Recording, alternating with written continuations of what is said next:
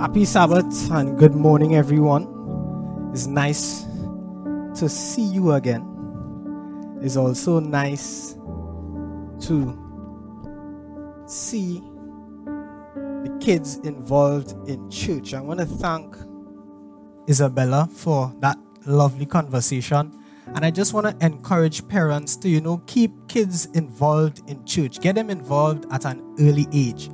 It sets them up for so much success in life. So much of what we learn in church, especially the Adventist church, really prepares you to succeed in life. So it was really nice talking to Isabella. I trust that we are all well. I trust that we have had a good week, each of us. And today we're going to continue our series, This Is Us.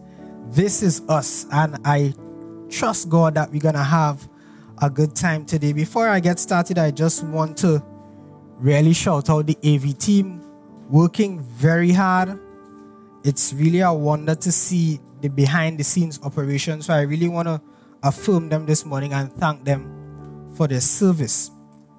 So as we get into it, I have just about 35 minutes. So we're going to have to move quickly this morning. Last week, we began our series, This Is Us, looking at the 7 churches of Revelation. And we kicked it off in grand style with our pastor, Pastor Moses, taking us through the message to the first church, Ephesus. And of course, we remember that these messages to these churches had 3 applications. There was the historical application, or the application to the church at that time, that specific time in history. There was the prophetic application looking at the stages of the Christian church throughout time until the coming of Jesus. And of course, there is the universal application, or the personal application that has relevance to each of our lives. So we want to thank Pastor Moses for kicking us off and reminding us that really God has the leaders of his church in his hands and they have nothing to worry about. That was Ephesus. Today we focus on Smyrna. Smyrna, the second church. And Smyrna was a persecuted church, a persecuted people. But it was one of the churches that did not receive any rebuke. Today's going to be interesting. Today we're going to discuss us. We're going to discuss us, right? We're going to look at our church on several levels. And today, if you're looking for a title, the title is You Are Rich. You Are Rich. Let us pray. Heavenly Father, we thank you for this day. We thank you for the rest we can find. Lord, we thank you for the technology that we could reach not only our congregation, but the entire world. Be with us now as we spend some time in your word. Speak for me. In Jesus' name I pray. Amen. So I hope nobody's nervous because the preacher has on royal wear today. I mean, we're supposed to be a royal priesthood. So I'm just embracing my royalty today, all right? So I hope everybody's okay. And I mean, I hope if we were in church, I might have gotten an amen. But for today, I'll imagine it was there, right? In our country, in August, we celebrate emancipation. So I thought that it would be fit for us to talk a little bit about freedom today. Is that all right? And I know I can't hear your amens, but we want to see some action in the chat. We want some flames. We want some lifted hands. We want some amens. We want, if the Spirit touch your type. All right? If the Spirit touch your type. So we're going to talk about freedom today. And let me warn you that today's message is going to make some of us uncomfortable. But I promise you it would be worth it. All right? Growth is never comfortable.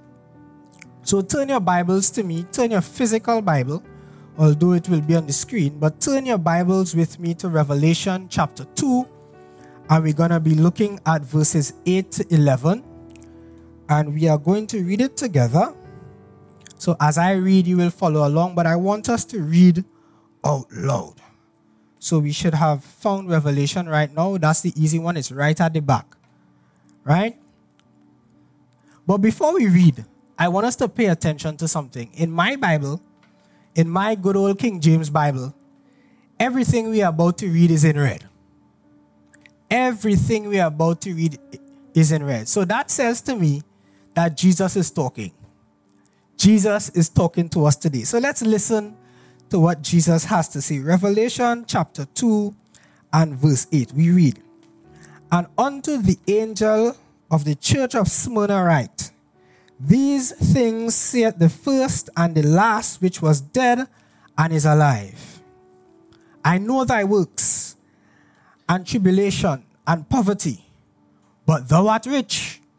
And I know the blasphemy of them which say they are Jews, and are not, but are the synagogue of Satan. Fear none of those things which thou shalt suffer. Behold, the devil shall cast some of you into prison, that ye may be tried, and ye shall have tribulation 10 days. Be thou faithful unto death, and I will give thee a crown of life. He that hath an ear, let him hear what the Spirit saith unto the churches. He that overcometh shall not be hurt of the second death." Thank you, Jesus. So when I first read this passage, when I got the assignment, I was thinking, what can I say about this message, these words that were given so long ago? What can I say? Or rather, what is God trying to say to his people in 2021? And after thinking about it for some time, I remember 2020. Now, globally, 2020 was about two things. 2020 was about COVID, which we're still dealing with. And 2020 was also about Black Lives Matter. Black Lives Matter. Black Lives Matter.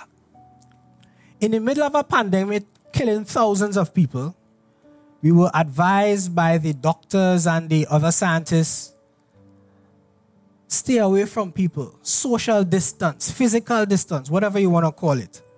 But hundreds of thousands of people all across the world decide to come together. They decided to come together. The advice is to stay apart. We decided as a world to come together to say Black Lives Matter. And when I saw all of this commotion, the question I had to ask was, but why we even have to say this? This should be obvious. Why we have to walk around the place bawling Black Lives Matter, Black Lives Matter? I mean, God created all human beings. We all have value. We all deserve the best that life has to offer. So why all this bacchanal? So I came up with the answer that people had to march, people had to kneel, people had to raise awareness because it wasn't obvious. It wasn't obvious that Black Lives mattered. For the better part of 500 years, in the Western world, Black lives have been worth less than other lives. I mean, we all went to school, we know the history. The transatlantic slave trade. Yes, we're going there today. The transatlantic slave trade stole African people and reduced us to property. One human being could own another human being. That's where we get the term chattel slavery from. So 10 to 12, the historians estimate, and this is an estimate, so it could be higher. 10 to 12 million persons were taken from Africa, enslaved persons.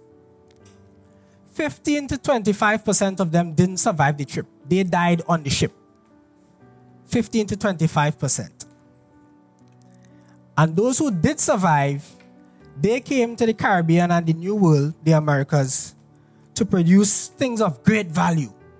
Plenty money involved. Sugar, tobacco, rum. These are the things that were making money at the time.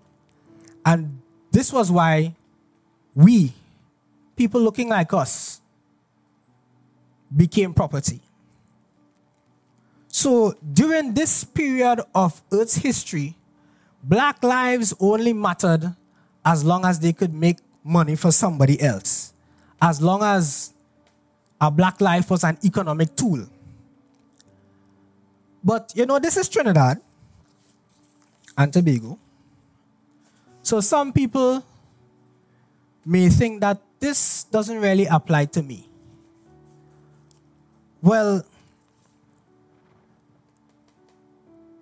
indentured labor, indentured servitude that scattered Indian people across the entire British Empire,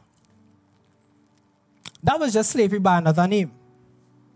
They had very poor conditions, worked for very little, if any, wages, and it was an equally cruel system.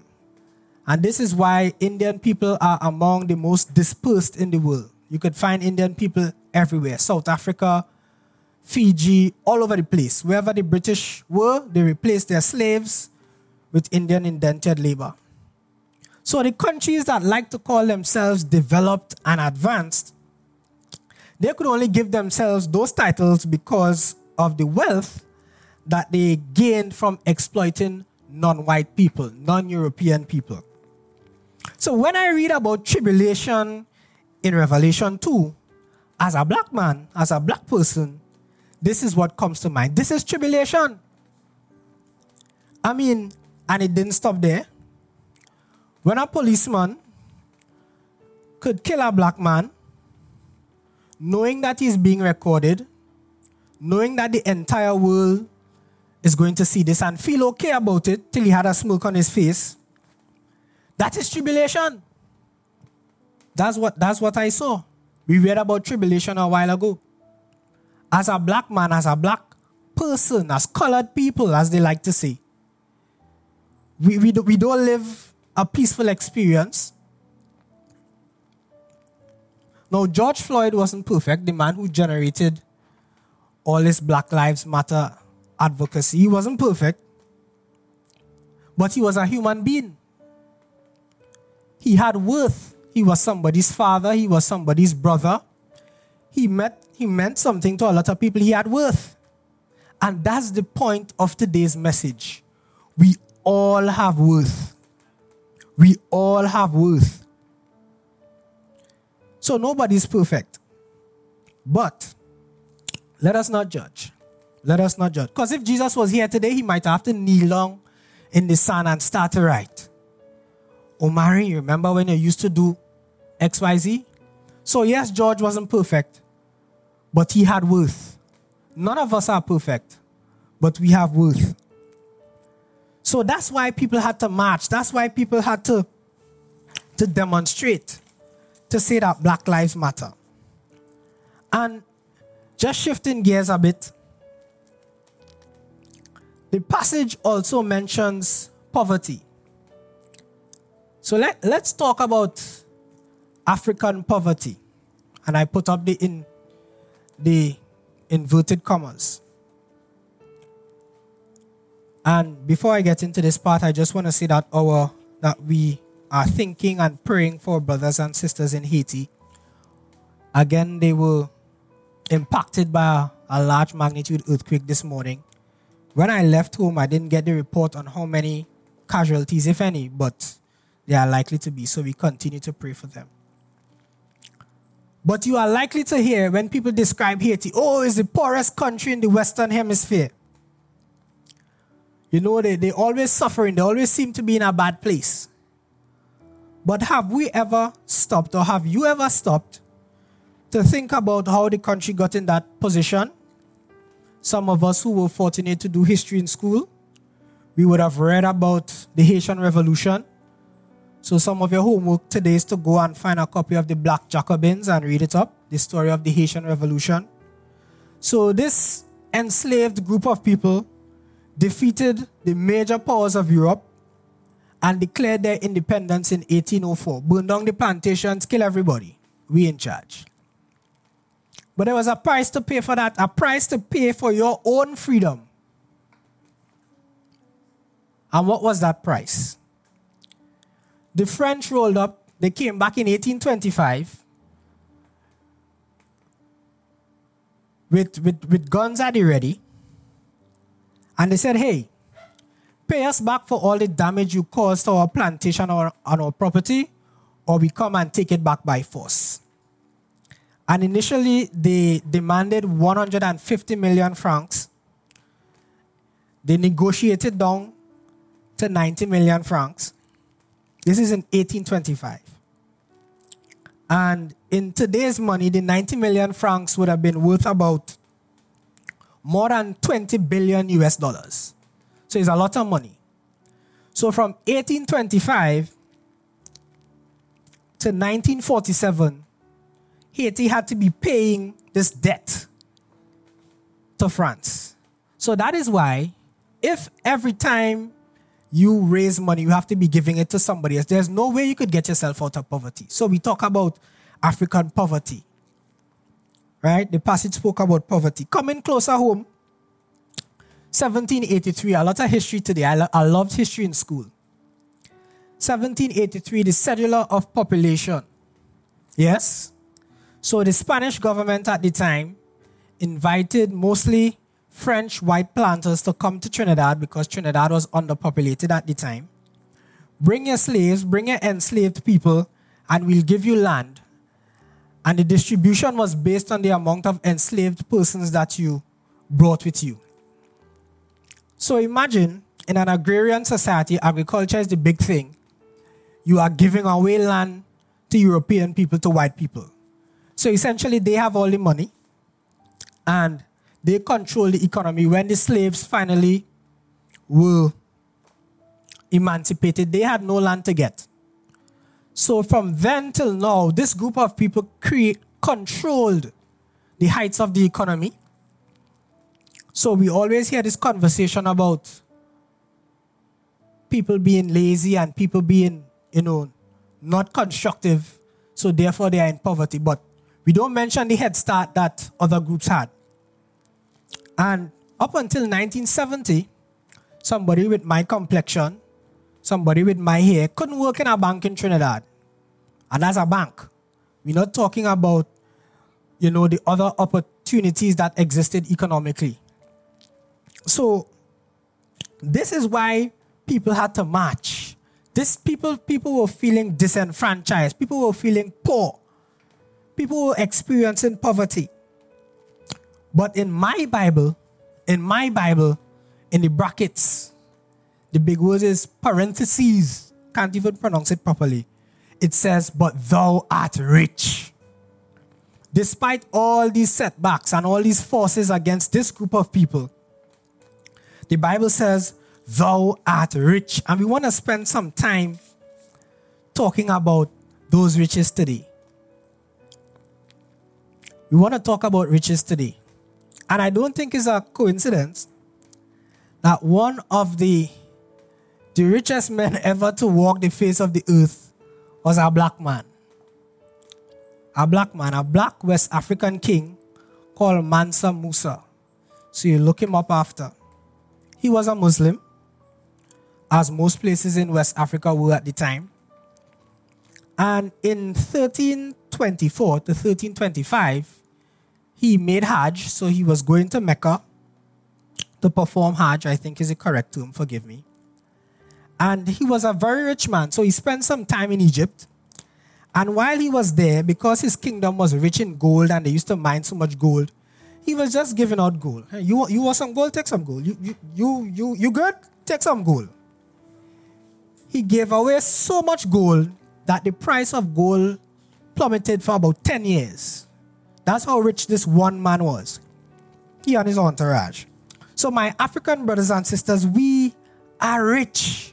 We have always been rich. My Indian brothers and sisters, you are rich. We are rich.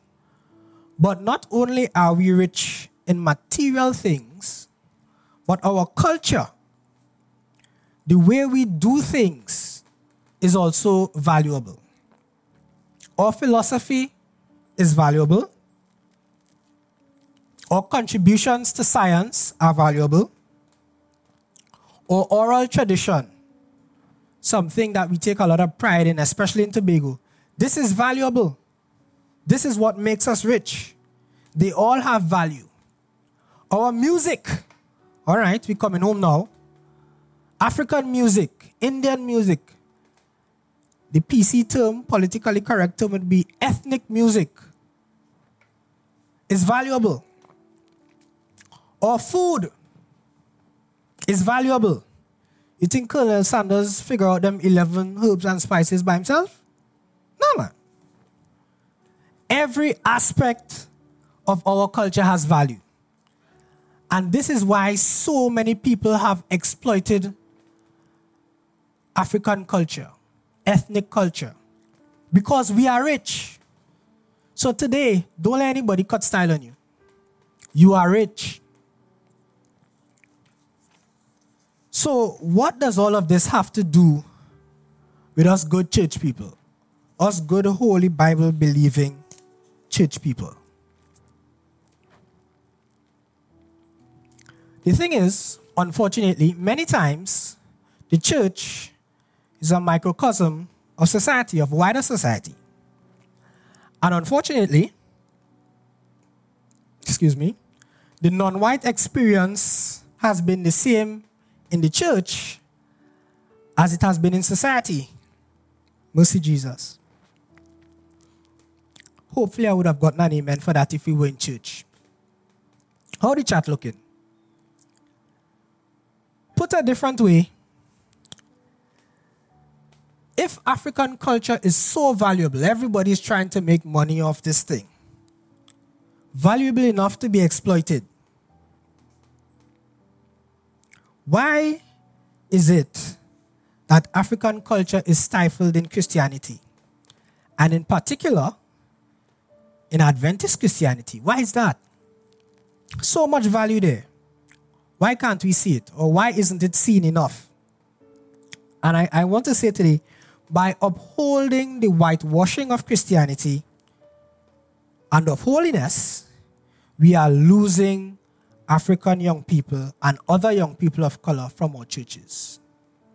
Plain and simple.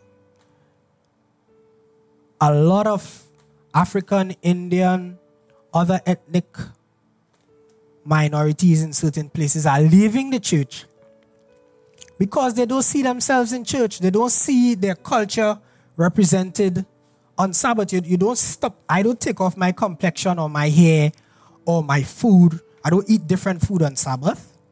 It's with me when I come to church. We're supposed to be Christians all week. So therefore, I think it makes sense that we're supposed to be African and Indian and Chinese all week. And all Black Adventists would have asked themselves some of these questions. What is so wrong with drums? And we know the syncopation argument, but that's an AY by itself. What is so wrong with drums? Why praise and worship for divine hour, but the choruses that we came up with, that's for AY? And on the pulpit, jacket and tie, only jacket and tie. Why? And I have a little bit of time, so I'll give this example. We recently handled at the SRC, Seismic Research Center, we recently handled a volcanic crisis in St. Vincent. Unfortunately for us, the most senior geologist was a Vincentian. So it was a calculated communication tactic to make him the spokesperson. Because he had the accent, he had the dialect, he had the stories, he knew the places, he knew the culture. So on the day when we said, this thing is going to go, and they decided to evacuate, everybody listened. The majority, nobody died. And afterwards, people were telling us of how proud they were that it was one of them, one of us that was leading the charge, that was, keeping us safe. And that was because they saw themselves in this person who was trying to help them. As Christians, we are trying to help people. We are trying to bring them into fullness of life. But they can't see, a lot of people cannot see themselves in us, in our worship services, in the songs we sing. Our brand of Christianity, the SDA version, came from the whitest of the white. The area in the US where Adventism started is even called New England. Come on, man. But today, I have good news. Today, I have good news. I have come by to tell you that being African is not a sin. Contrary to popular demand, contrary to popular thought, being African is not a sin. And in even better news, Christ died for all, everybody, tooth moon, tooth bagay. So this is not a white man's religion or anyone's religion for that matter. If you want to worship like a white man, that's up to you. God never asked us to do that. Fear God and keep his commandments. That was it. Fear God and keep his commandments. Not the commandments of any other ethnic group. Jesus died for Africans, he died for Indians, he died for Chinese, he died for Europeans, he died for Douglas. Jesus died for everybody. So forget all this talk about white man's religion. The gospel of Jesus Christ was in Africa long before the slave ships came. Because, if in 1324 a man could leave West Africa and go to Mecca, the knowledge of Jesus Christ and the Almighty God would have been widespread in Africa. And I had to laugh when I read this part in the passage. Which verse is it? Verse 9. I know the blasphemy of them which say they are Jews and are not, what are the synagogue of Satan. I ain't calling no name. But we have a lot of people who claim they brought Christianity to Africa. So I want to point you to a book. This is required reading by a Seventh-day Adventist pastor. He went to Oakwood, did his BA in theology. He also went to Andrews and did his doctorate. So he's a legit Seventh-day Adventist. He's married to a Jamaican woman. And he wrote a book called Africa's Roots in God. And it basically talks about infusions of God and in knowledge of the Almighty God in African culture. So I encourage you to look up that book, find the PDF, buy it if you must. But he has several presentations on YouTube. Google him.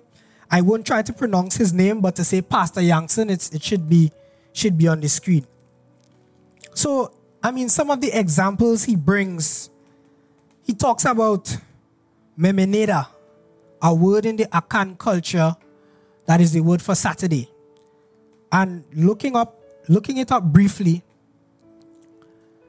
it talks about the translation, one of them, because there are several, I am that I am's day.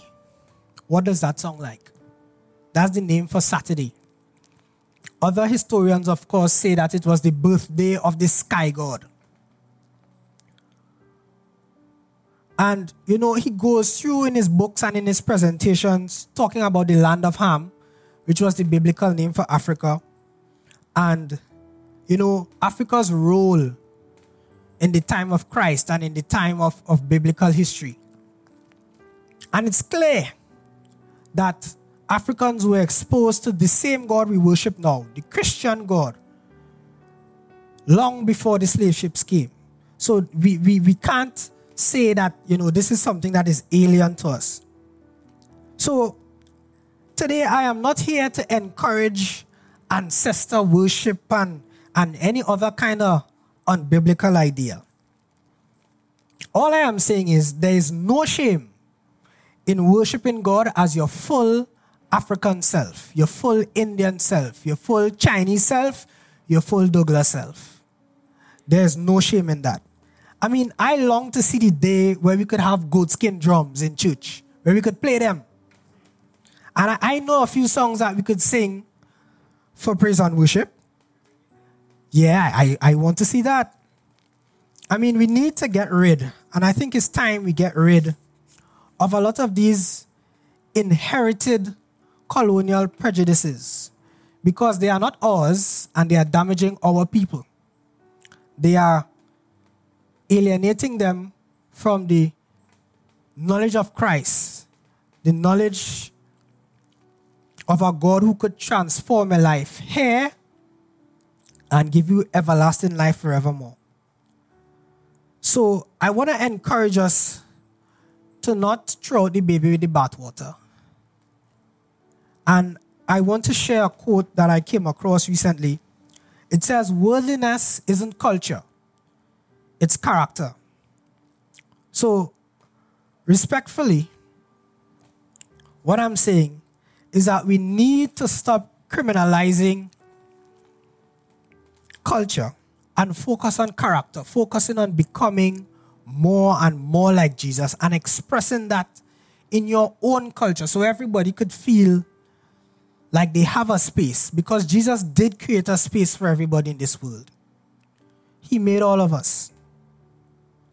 So my African young people, people of color, people of all ages, stay faithful to God and receive your crown of life. It is yours. Don't let anybody take it from you.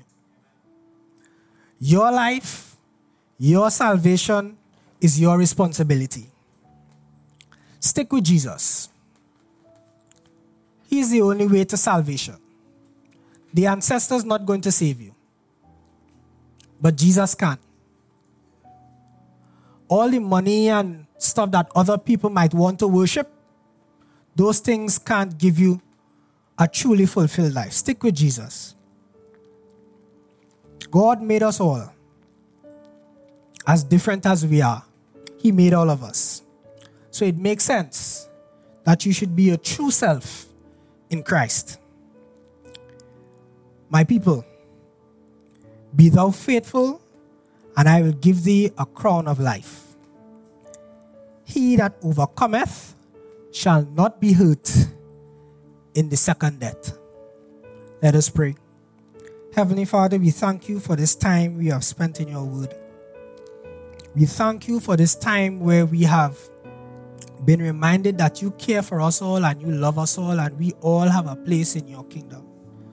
So Father, as we spend this time with you, as we reflect, as we as a church go forward to evangelize the world, let us not leave anyone out. And Father, today we ask that as we continue to serve you, that we humble ourselves and give ourselves over to you wholly and completely. We ask all these things in Jesus' name. Amen. Happy Sabbath, everybody.